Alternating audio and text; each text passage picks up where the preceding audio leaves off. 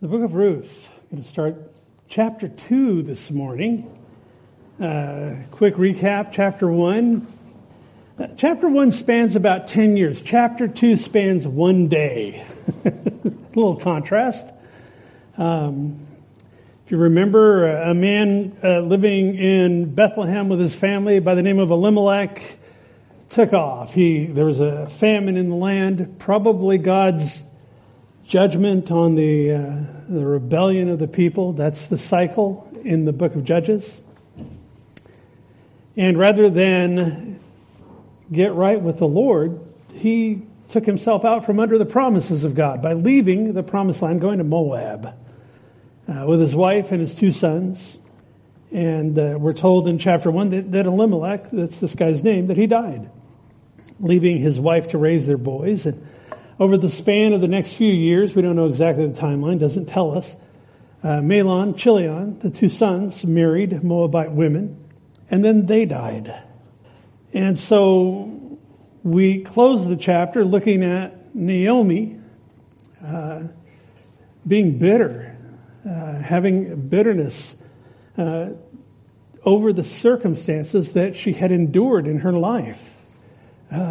Not easy, I can't imagine, saying goodbye to your husband and then both of your sons. And bid her daughters-in-law initially to come back with her to Israel.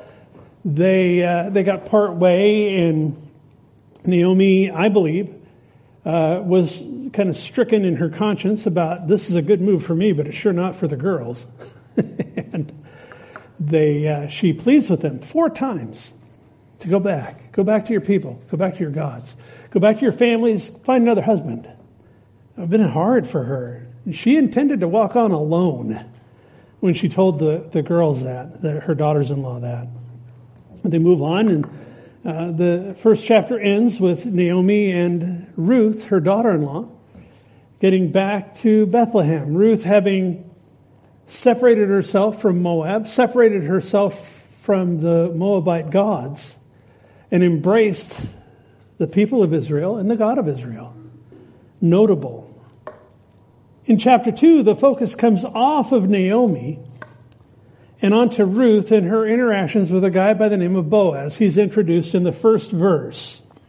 If I were going to sum up chapter 2, it would be 3 words. Ruth happened to. We're seeing that in this, that she happened to go to a field that belonged to a guy by the name of Boaz. And we'll see that there was nothing happenstance about that. So here, these 2 women they're widowed, they're bereaved, they're poor, they're vulnerable. There are no men in their lives. And in a patriarchal society, that's significant. So because of that, because of their stature and their status when they came back to Bethlehem, back to Israel, they had no choice but to avail themselves of the laws of Israel that had to do with the alien, the widow, the poor, the disadvantaged, and pick up the leftovers in the fields after the harvesters had reaped the crops. Something I think it's interesting, and I'm not really particularly going anywhere with this, is that Naomi all through this is reactive. She's reacting to her circumstances. She's reacting to the loss in her life. And I'm not saying I blame her for that, but if you contrast that with Ruth, you never see Ruth saying, oh, look at the things in my life. You see Ruth being here proactive, and she just jumps right in. She doesn't wait for Naomi to show her the ropes. She very politely and respectfully gets right to work. And her attitude, you could see that she is a proactive person. In verse 2, she says, please let me go and glean in the fields. In verse 7, please let me. In verse 13, let me. She's being proactive. She's tackling the tasks at hand.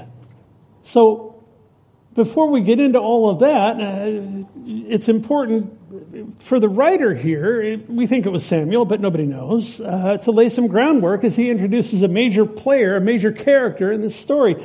And we'll get right to it. In verse 1, it says, there was a relative of Naomi's husband, a man of great wealth of the family of Elimelech.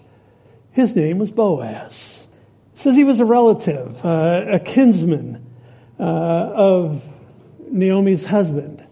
Now, if you've been through the book of Ruth at all, you understand that the word is goel for the kinsman redeemer. That's not the word that's being used here. It's yada. And what it means is he's a relative. It's not specifically calling Boaz the kinsman redeemer. That comes later. But we don't know how he was related to Elimelech, only that he was. And so we're told here that he was a man of great wealth. And again, in the Hebrew, and the words translated literally mean a man of standing. So he was an upstanding man. He was a man that was probably trustworthy. He may have been wealthy. Literally, though, it translates the same as in Judges chapter 6. Remember when the angel of the Lord showed up to Gideon and he said, "The Lord is with you, O valiant warrior." It's the same words here. He's a mighty man of valor. And it's the same term that's used in Judges 6. So, interesting, talking about Boaz's character. His great grandson David would later write, and we're going to bounce forward. A lot of times we bounce back when we're looking at, and we'll do some bouncing back and look at the law of Moses. But we're going to do some bouncing forward and looking at some scriptures that bring light to what we see here, long after these events took place, but they still apply. Psalm 37 verses 3 and 4. David, the king at that point, wrote, "Trust in the Lord and do good. Dwell in the land." We see Boaz didn't bail on the land when there was a famine, and he has prospered. He has done well. Psalm 37 continues and says, "Feed on his faithfulness." I like that. "Delight yourself also in the Lord, and he'll give you the desires of your heart." There's an interesting dynamic at work in that, folks, and it's very similar to when Jesus said, "Whatever you ask in my name, that I will do. I'll do it for you." And he doesn't say maybe, he says he will. But when we delight ourselves in the Lord, when we're so connected to Jesus through the agency of the Holy Spirit, his desires become our desires. As we're learning to think like he does, that's part of what we're about here. And as we do that, as he says, look, delight yourself in the Lord, he'll give you the desires of your heart. Why? Because his desires have become my desires, and they're consistent with who he is. In the same way that when I pray, when I ask something in his name, consistent with who he is, consistent with his character, with his nature, he says, I'll do it. This is the kind of guy that Boaz was. He was a godly man. I want to take a look, and I want to unpack the name Boaz and take a few minutes on that. It translates. Remember we looked at Ruth and Naomi and Orpah and Mahlon and Chilion and all of that, and we translated their names. And because names are indicative of character in the Old Testament. And so when we look at Boaz, his name literally means in him is strength. And we see that it's not necessarily that he's buff. What it means is that he has strength of character. He is a strong man. He is a man of conviction. And we see that in the story here. And we'll get to that. But it's not the only time that the name Boaz is used in the scripture. In 1 Kings chapter 7, King Solomon was having the temple built.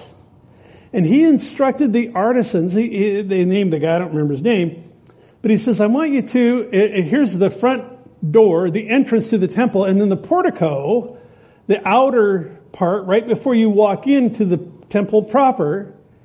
He said, I want you to build 2 huge columns, pillars. And he gave specific instructions. They'd be made out of bronze and they would be beautiful. And so there was a pillar on the right and a pillar on the left, and you would look at these pillars. He named these pillars. They were about 45 feet high. They were huge. He named the one on the right Yakin. If you tried to say it in English, you'd read Jachin. I thought, it can't be it. But it's Yakin. What that name means is he will establish. That's Yakin. Now Yakin was one of the sons of Simeon. Remember when God divided the 12 sons of Israel, and one of them was Simeon. One of his sons was Yakin. He never shows up in any practical or observable way in the scripture. Later there would be a priest named Yakin that we see later on, but there's very little said about him, but this name is significant, and it's significant that Solomon named the pillar on the right Yakin.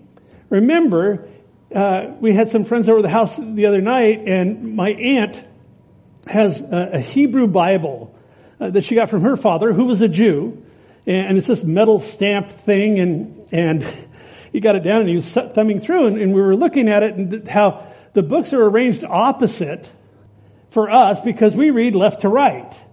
Even the books there, we realize that you start the Bible at the end. It'd be like us opening to Revelation, and it's Genesis, and you go backwards. So I think it's important because here, these two pillars, the one on the right, which would be the first one that you would observe, was Yakin. He will establish. The pillar on the left was called Boaz. In him is strength. Now, neither of these pillars bore any weight. They were not load-bearing, okay? Usually when you put pillars up, you're going to put something on top of them that they're going to hold up. That wasn't the case with these. Why? Because they were symbolic. Because they told a story. Because the literal translation of both of those names meant something. The temple of God would become a place where people could experience the reality of what these two pillars symbolized. From that building, it would go out to the whole community. Come, be established with the Lord. Come and receive the strength of the Lord. And that's why those pillars were put in place. In the days of the judges, Boaz would play a vital part in Ruth's life in two ways, as she would be established in the land and in the lineage of Messiah. Remember in chapter 1, she says, your people, my people. Also that she would be strengthened in and covered by the Lord. We'll see that further in the study this morning. Your God, my God. I was thinking about this. I thought, man, I would love to have two pillars, like right there.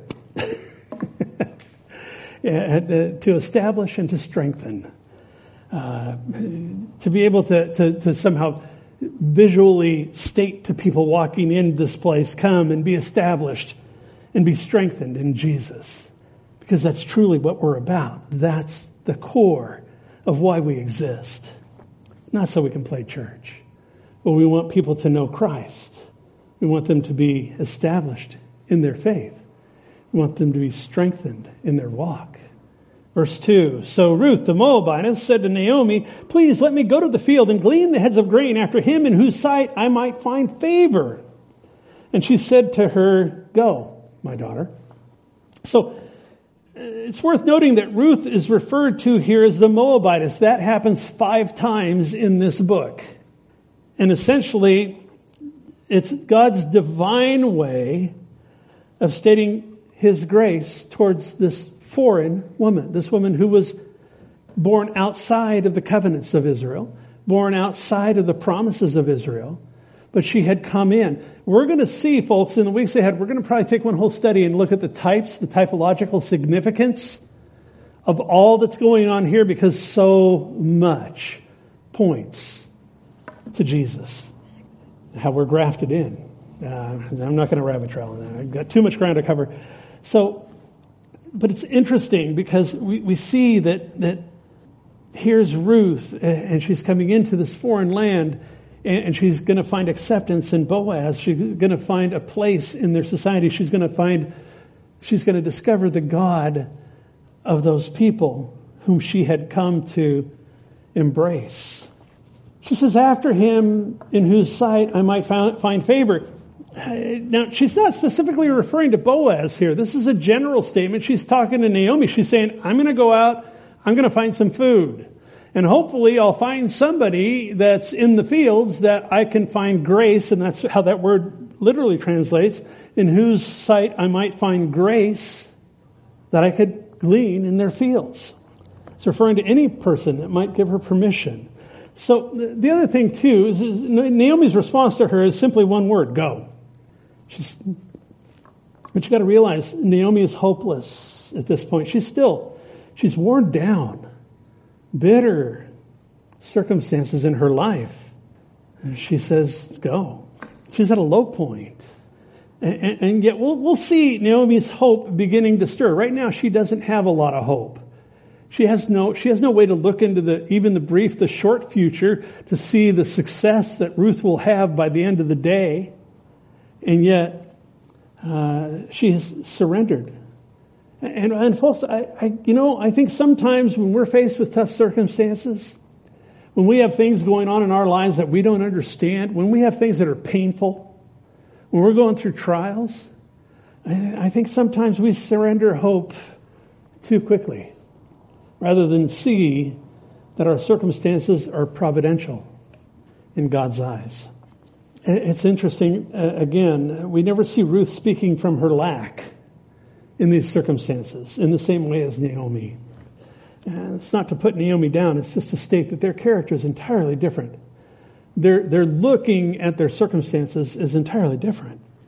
When she says to glean here, I want to go out and glean in the fields. They didn't have welfare in the classical sense that we have welfare. They didn't have Section 8 in Israel. They didn't. Somebody said, "Oh, good." But they didn't have government supplied welfare, but they did have a welfare system.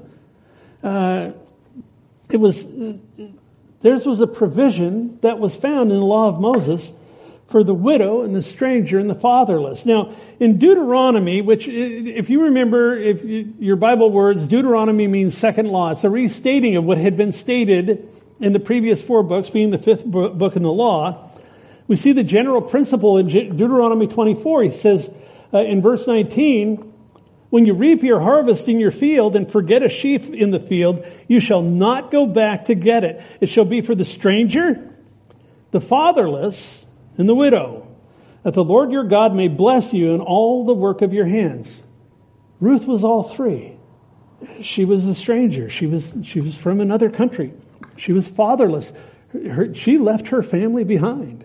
So for all intents and purposes, she had no father. She had no provision. And she was a widow. In Leviticus, we see that the first time that these laws are stated, there's more detail to them. The first in Leviticus 19, God, through Moses, expresses his will for the people with their vineyards. And he gives specifics. He says, you shall not glean your vineyard, nor shall you gather every grape out of your vineyard. You shall leave them for the poor and the stranger. He says the same thing in Leviticus 23 about grain, about crops. He says, when you reap the harvest of your land, you'll not wholly reap the corners of your field when you reap, nor shall you gather any gleaning from your harvest. You shall leave them for the poor and for the stranger. I am the Lord your God. And when God seals it with that, that's like saying, this is how it is. End of story. I'm the Lord your God.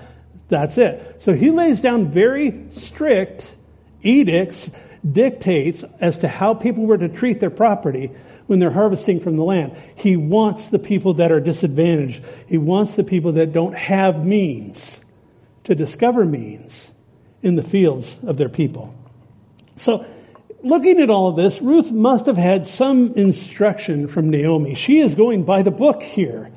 She's going by the law. She's adhering to these provisions made in the law of Moses as she goes out now looking for someone to give her permission to glean in their fields.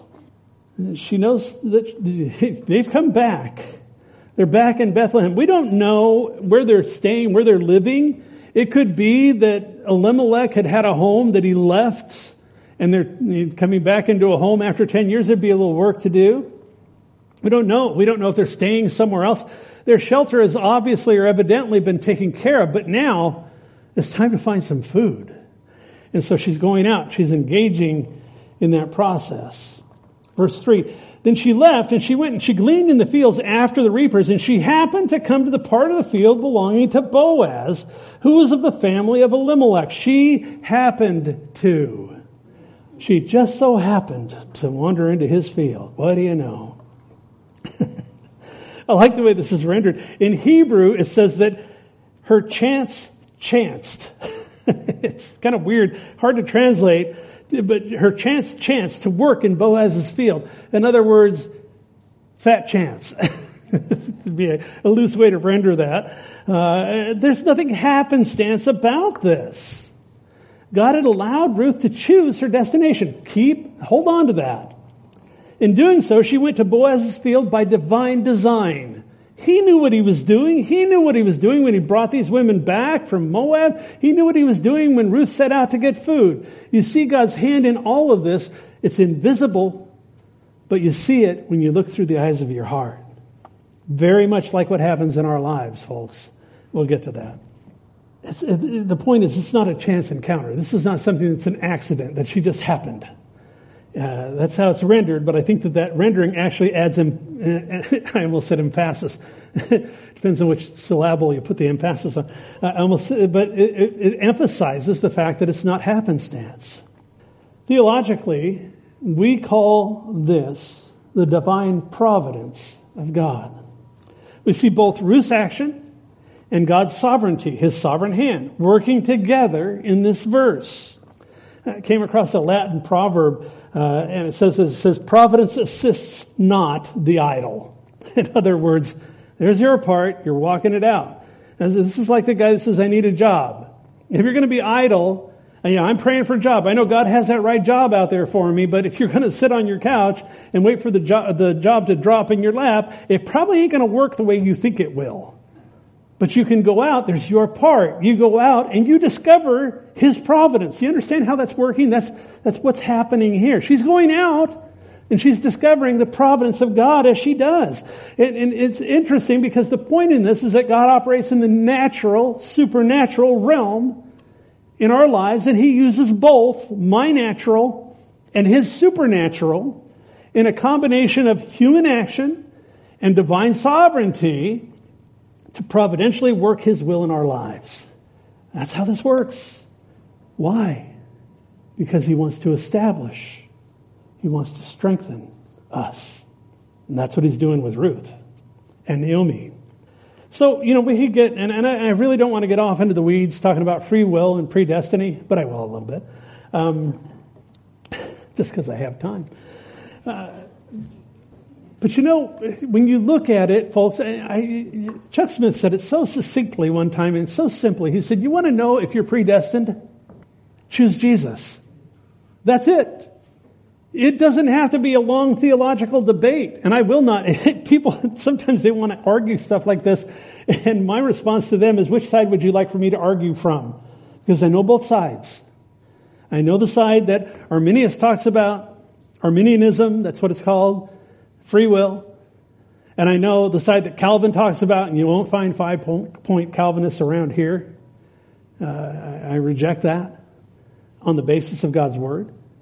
But what Calvin talked about was it's all predestiny. No, one doesn't stand without the other. Both come into play. Forget the guys' names, but we see that we are predestined and that we do choose. That's what's happening here. It's what's happening with Ruth. She was predestined to meet Boaz in that field that day. There is nothing in our lives that would ever, or in God's word, that would ever prove anything but that. She still had to leave the house. She still had to go with the attitude of saying, I'm going to go find somebody that'll let me glean in their fields. And that's what happened. My natural, his supernatural, human action, divine sovereignty. Something else about this is that, and I want to be careful how I state this, but we often approach life with a success and failure attitude. God doesn't think that way. It's why the psalmist instructs us in Psalm 75, 6 and 7, he says, for exaltation comes neither from the east, nor from the west, nor from the south. But God is the judge. He puts down one and he exalts another. So you've got to understand that his sovereignty is always at work. So he does want us to recognize and to learn from our mistakes and things that we would call failures. He does want us to repent of sin. I'm not saying that at all. What I'm saying is it's critically important that we realize that he's working ahead of us, invisibly aligning circumstances in our lives, including those things that we would term as either successes or failures, in establishing us in his will and strengthening us to walk it out. Here's an example. Joseph. If you've been around the church or you've studied God's Word much, you probably know the story of Joseph. And this guy got sold into slavery by his brothers. He didn't know what was going on at that point. He just knew that his life took a pretty bad turn. Stuck in a hole, carried off at the caravan and all that. He didn't know. He didn't understand. He didn't know what God was doing. But later he recognized that it was the hand of God. God didn't give him a blueprint ahead of time. He didn't tell him. It's not in the contract, folks, for him to tell us ahead of time what he's doing in our lives. And for us to sometimes try to presuppose that, it can be a dangerous thing. It can be a slippery slope. Because it's not in the contract for him to tell us up front what he's doing. We have to trust him. Joseph recognized the will of God after he was established in Egypt. It was after the fact. In Genesis 50, verse 20, there's Joseph and his brothers. I love this story, and I've used this before, but I'll say it again because it's just a great scene. There's Joseph with his brothers in Egypt. He's the prime minister. He's top dog. He's second only to Pharaoh. And his brothers, their dad had just died. Isaac had just died. And they cook up the scheme. Let's go tell Joseph that Dad said not to kill us. It's like, okay, that's fine. So they go and they tell him, Dad said not to kill us. And he says, no. Hang on a second, guys. You don't understand what's going on here. I'm paraphrasing, but this scene is great. He says in verse 20 of Genesis 50, he says, but as for you, you meant evil against me. But God meant it for good, in order to bring it about as it is to this day to save many people alive. And I'll tell you what, through Joseph being raised up in Egypt and teaching the people how to store their grain when the 7-year famine hit, and the people didn't just get by, they did fine, they did well. Potentially millions of people were spared. That was a big deal. And then now his family coming, because famine is in the land of Israel, they dropped down into Egypt. They're there with him. They didn't even know it was him when they first started dealing with him. And then he revealed himself to them. That kind of freaked him out.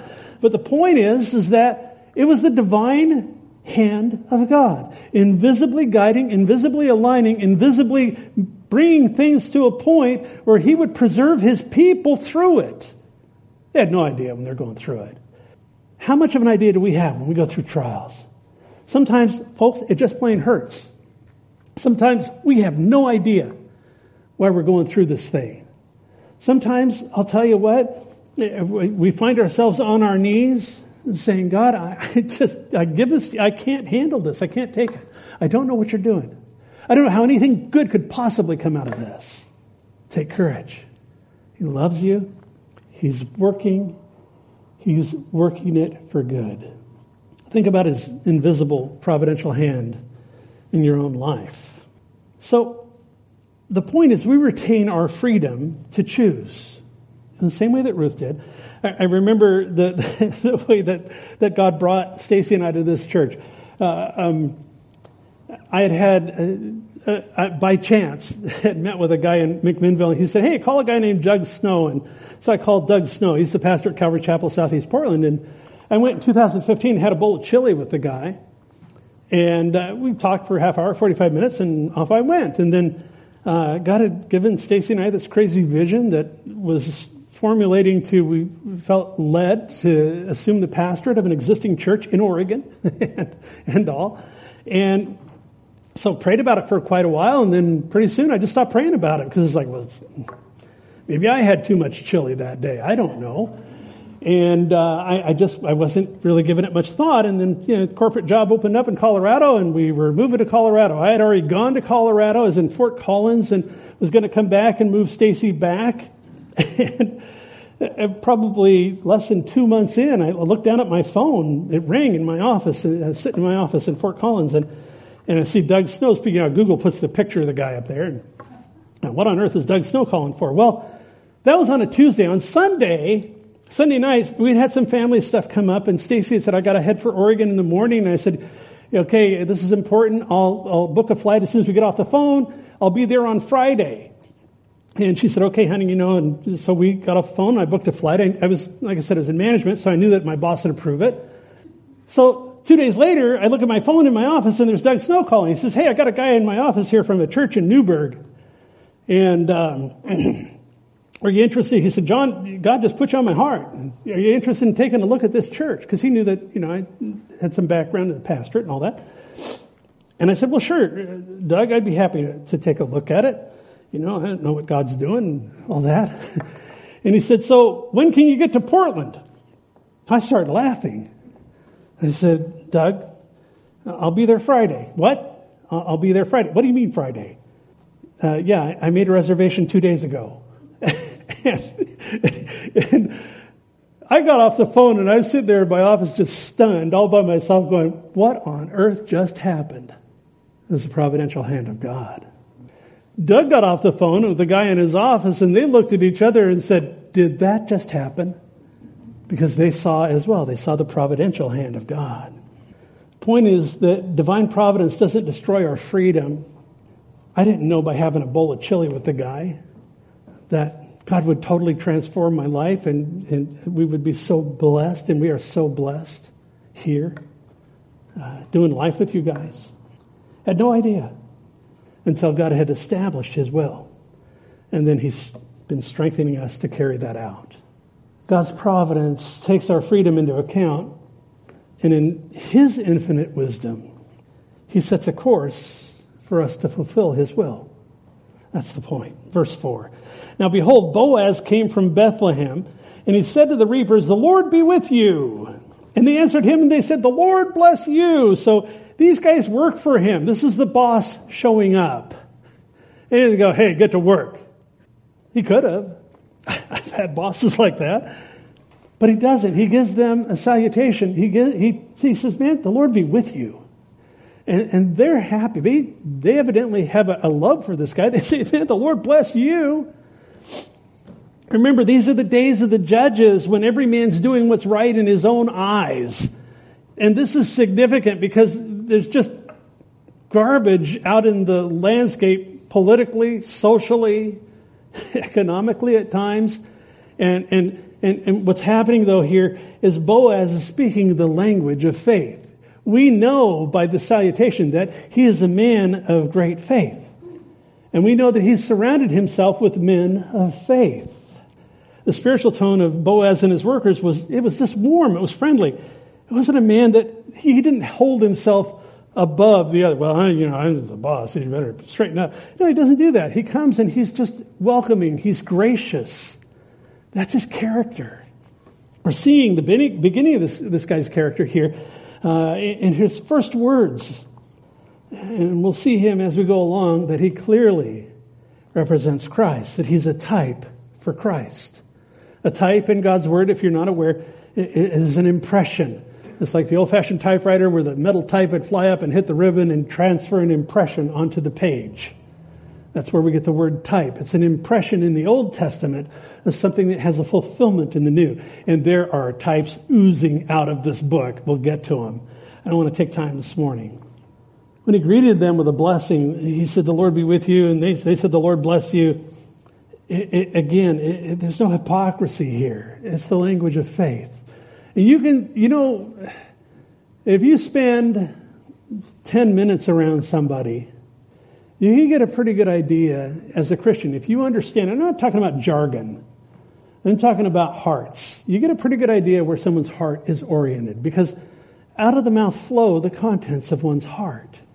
And there's no hypocrisy here with this guy. We'll find out that his words and his actions match up. I was thinking about when I saw this week, and I don't want to get all political, but I saw that Joe Biden was giving a Thanksgiving blessing of some kind, and he was talking about the Book of Psalms.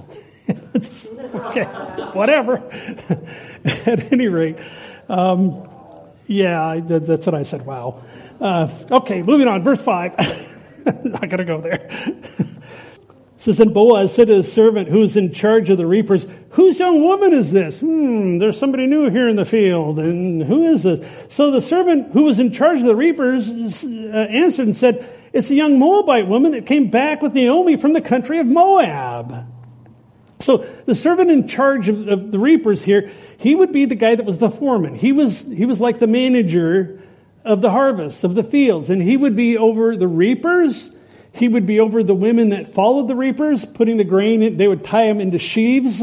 You've seen the grains that stand up in the fields. They would stand them up like that. The heads would be up off the ground so they could dry. And very much like raking hay or something that you get it to where it'll dry.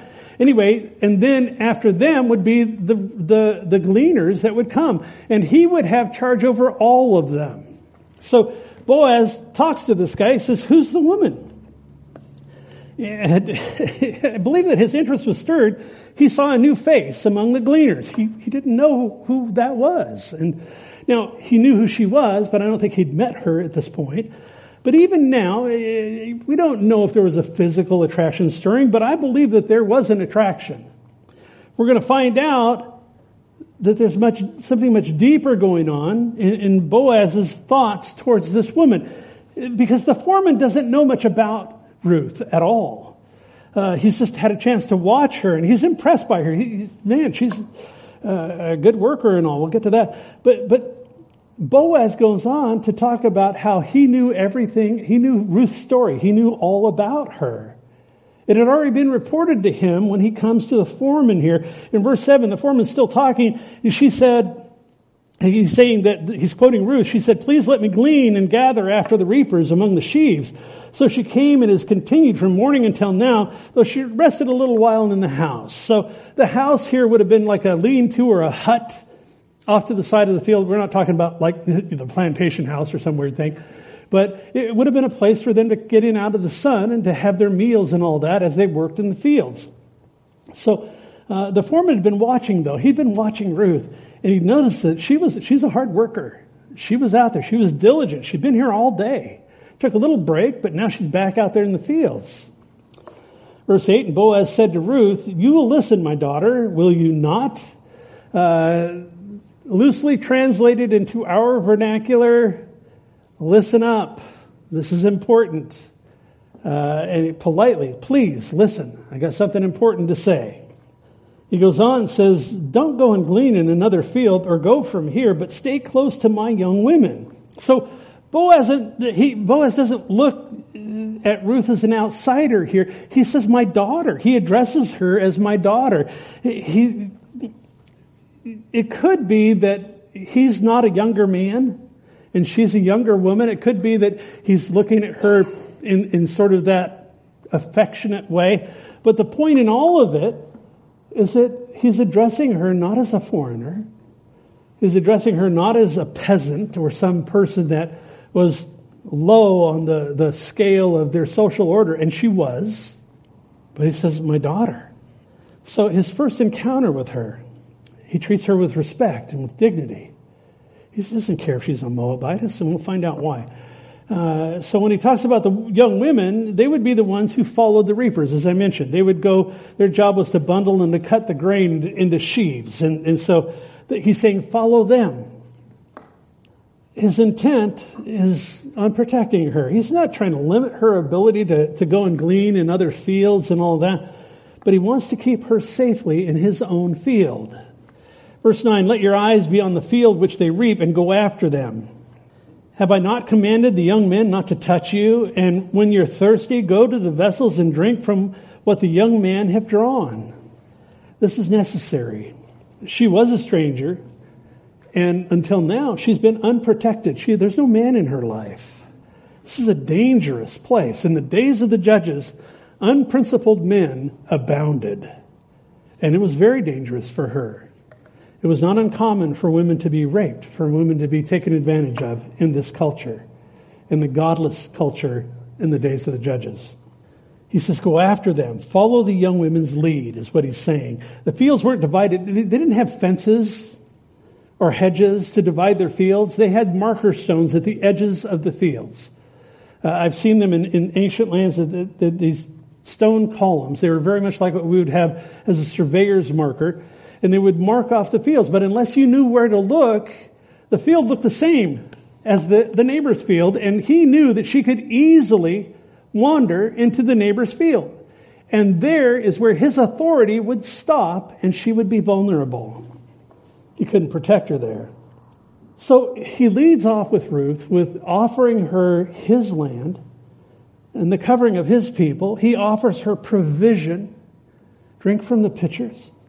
He is just being absolutely gracious to this woman. And she knows that she doesn't deserve it any more than we know that we don't deserve the love of God. But we'll take it. It's not based on our merit. She has nothing to merit here. She's a poor woman. She's a husbandless woman. That was looked down on in society as well. She's a foreigner. That was looked down on as well. She doesn't have a lot going for her, and this guy just pours on the grace. She's moved by Boaz's acts of kindness. Verse 10, she fell on her face, bowed down to the ground, and said to him, "Why have I found favor? Why have I found grace in your eyes, that you should take notice of me, since I'm a foreigner?" Why, Boaz? Why are you treating me this way? Why am I getting grace from you? You know my place. You know my station in life. And it's not high. Remember, Boaz was a man of godly character. I think there's more going on than his character here. I think it goes to his own mother. Remember, Boaz is the son of Rahab, a Canaanite woman, a foreigner, a prostitute. And she had proved faithful and loyal to the Jews when the city of Jericho was destroyed, protecting the spies and letting them out, all of that. She had come to know God's love and grace personally in her own life. She was integrated into the Israelites' society. She was fully integrated. She ended up marrying a guy that was from the tribe of Judah named Salmon, and then they had a family themselves. And so when Boaz grew up, he grew up with the knowledge that his own mother was a foreigner. His own mother was a Gentile. What the Jews would look on it as a heathen. His own mother had demonstrated to him evidently that this is how you treat people. This is how you treat the disadvantaged. This is how you treat the people that have slipped through the cracks. So I believe he had a very strong desire to treat Ruth with dignity, with respect, with honor. Not because of who she was, but because of who he is. Again, the symbolism here is powerful. As we look at Boaz and we see the way that he comes and he approaches people and he treats people, we can see Christ in his actions. His own mother had been added to the line of Messiah, and Boaz, as a result, carried that. He was part of the seed. King David would be his great-grandson. Rahab had come to know God's love and grace personally. That's the point. And I believe that as a result, Boaz knew God's love and grace also. With reference to Gentiles, bouncing forward here to Romans chapter 15, the Apostle Paul is writing to a Gentile church, quoting Isaiah. And he says in verse 12 of Romans 15, this church that he's writing to, he didn't plant that church, but he had a great burden for them. That's why the book of Romans is, if you look at the New Testament as a mountain range, Romans would be, I consider it the highest peak. Because it is the greatest treatise of what it is to be a Christian, what the transaction is, what we get in the deal as a result of God's grace. So Paul here, writing about the Gentiles, he said, in verse 12, he says, "There shall be a root of Jesse, and he, Jesus, is the root of Jesse, who shall rise to reign over the Gentiles. In him the Gentiles shall hope." We're going to find out, again, in Boaz, Ruth, and Naomi shall hope. "Now may the God of hope fill you with all joy and peace in believing, that you may abound in hope by the power of the Holy Spirit." Jesse would be Boaz and Ruth's grandson, as I mentioned. And out of his seed, out of his line, would come Messiah. And in him alone, we would find hope. Verse 11, "And Boaz answered and said to her, it's been fully reported to me." He was getting around. "Fully reported to me all that you've done for your mother-in-law since the death of your husband, and how you've left your father and your mother in the land of your birth, and have come to a people whom you did not know before." You guys ever live in a small town? My notes, small town, big news. This was the chatter. And Boaz had gotten an earful. He knew all about what had happened in Ruth's life. It had been reported to him, her nobility and her actions, the way that she had forsaken her land, she had forsaken her family, she had taken care of Naomi and taken her on as her own charge. Remember, we looked at all of the things that she said to Naomi in chapter 1, verses 16 and 17, where those 5 statements, the center of it being, your God will be my God and your people will be my people. And then she goes on and she swears an oath to take care of Naomi for the rest of her days under the curse of death. Ruth was serious about her commitment. And word of it had gotten to Boaz. She was marveling, though. I believe that she was blown away. She couldn't understand how he, a Jew, would show such undeserved favor to her, a Gentile. Not just a Gentile, but a Moabite woman. As we've looked at in Deuteronomy 23, they were definitely not a favored people of the Lord's. And yet he's being gracious, more than gracious. As a result, Ruth would become established among the people and in the lineage of Messiah. Your people, my people. Verse 12, the Lord repay your work and a full reward be given to you by the Lord God of Israel, under whose wings you have come for refuge. So Boaz here, he pronounces a blessing on Ruth, not only for her sacrificial loyalty to Naomi, but especially, I believe, for her acceptance of the God of Israel. He's a godly man. And he's saying, you know what? It's essentially what we see in Romans chapter 8. She's been grafted in. She's now part of the family. And he's letting her know that he totally approves of that. In the same way that his own mother, again, was grafted in. And she was added to the family of God. When he says, under whose wings, what he's talking, it's an idiom, and it's a picture of a young helpless bird under the wings of its mother, the protective wing. And he's saying that your relationship to God is kind of like that. The word here, he's saying essentially, I appreciate your faith, but the word here, wings, is also rendered covering. Same word that's used for a skirt or a robe. And in chapter 3, verse 9, when Ruth is asking Boaz to spread his covering over her, same word, same concept. He's saying you've come under God's covering.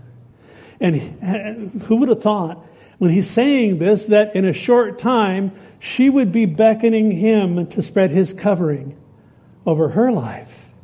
Again, type of Christ. We'll get there. As a result of all of this, she would be strengthened in and covered by the Lord. Your God, my God. Boaz would actually be the one who would fulfill these promises. He does this blessing, he pronounces this blessing on her, and again, providentially, he would be the one that would fulfill the blessing that he just sought God over. Notice his humility. He says that all of this is going to be by the Lord God of Israel. He sees himself as an instrument of God's providence towards Ruth. He understands that. Are you an instrument of God's providence towards others? Good question. Verse 13, then she said, let me find favor in your sight, my Lord, for you have comforted me and have spoken kindly to your maidservant, though I'm not like one of your maidservants. Ruth responds here in gratitude towards Boaz. A couple of things about that. Boaz had given her comfort in her economic situation, which was dire. And she showed up in town and didn't have any way to make a living. She knew she could go out and glean, and she was absolutely reliant upon the grace of others to be able to do that. And so he's given her great comfort, great relief from her circumstances. The other thing that she comments on here is the kindness in his words towards her. His compassion is visible, it's tangible as he interacts with her. Ruth understood that as a foreigner, and she saw herself accurately, that she was on the low rung of Israel's social order. There was an order there. And she was the poorest of the poor. She was without a means to make a living. She showed up with a woman that, her mother-in-law, and all of that. She saw herself accurately in their culture. She's absolutely amazed at Boaz's grace towards her. Next week we'll get into the nuts and bolts and how he just loads her up, how he pours it on exceedingly abundantly above all she could have asked or thought. It'd be a long time before the Apostle Paul wrote the book of Ephesians and said that. But again, bouncing forward, that's what's going on in her life. I want to close with a couple of comments on providence, the invisible hand of God. Part of what I pray for when we gather is that God would give us eyes to see and ears to hear, spiritual vision and spiritual hearing. If you're not looking for the providential hand of God, you probably aren't going to see it. The world looks at things that happen in people's lives as chance. The world looks at things that happen in people's lives as fate. Oh, it was fate. Oh, it was chance. No, it's the providential hand of God. As we understand that, actually, fate and chance are a heresy, and I see it happen in the body of Christ where people will ascribe something, well, that's just fate. That's just the way it is. It's not fate. It's not chance. It's the Lord. And folks, as we're plugged into that reality, as we understand that that's part of the dynamic in our lives that God is working, and it might be moving to another state, like I shared with you guys, it might be something very small. Be careful not to ascribe the events in your life to fate or chance. Let me tell you why. It's impossible to have hope in fate. It's impossible to have hope in chance. Especially when our lives are getting jacked up, when we are being pressed with tough circumstances, when we don't understand what's going on in our lives or in somebody that we love. It's not fate. It's not chance. There's a place where we can trust that we don't see it. Joseph didn't see it. Paul didn't see it when he got knocked off his horse on the road to Damascus. It's not fate. It's not chance. It's providence. To recognize that God is over every aspect of our lives. Hebrews chapter 1 says that He upholds all things by the word of His power. That's His providence at work. Be comforted in that. Be at rest. And I know it's just odd to me. I remember being a kid and seeing Christians and thinking, why are they just so calm? Because everything's going crazy around them. And I would understand, came to understand that they were resting in the providence of God. They were resting in the knowledge that He has this. You can rest in the knowledge that I don't understand what's going on. I don't know why my brothers stuck me in a hole and sold me off to this caravan and now I'm going to Egypt. I don't understand why I went to jail because this woman tried to seduce me and I said no. All of that is not success and failure driven. It's Holy Spirit driven. It's providentially driven. And we can have great trust. We can have great hope in our lives in understanding that. Ruth shows up. She is destitute. She's made these promises to her mother-in-law and maybe under her breath she's going, I don't know how I'm going to pull this off. But you know what? God had His hand on the thing the whole time. And it's a great lesson for us, folks. He has His hand on us. He loves us.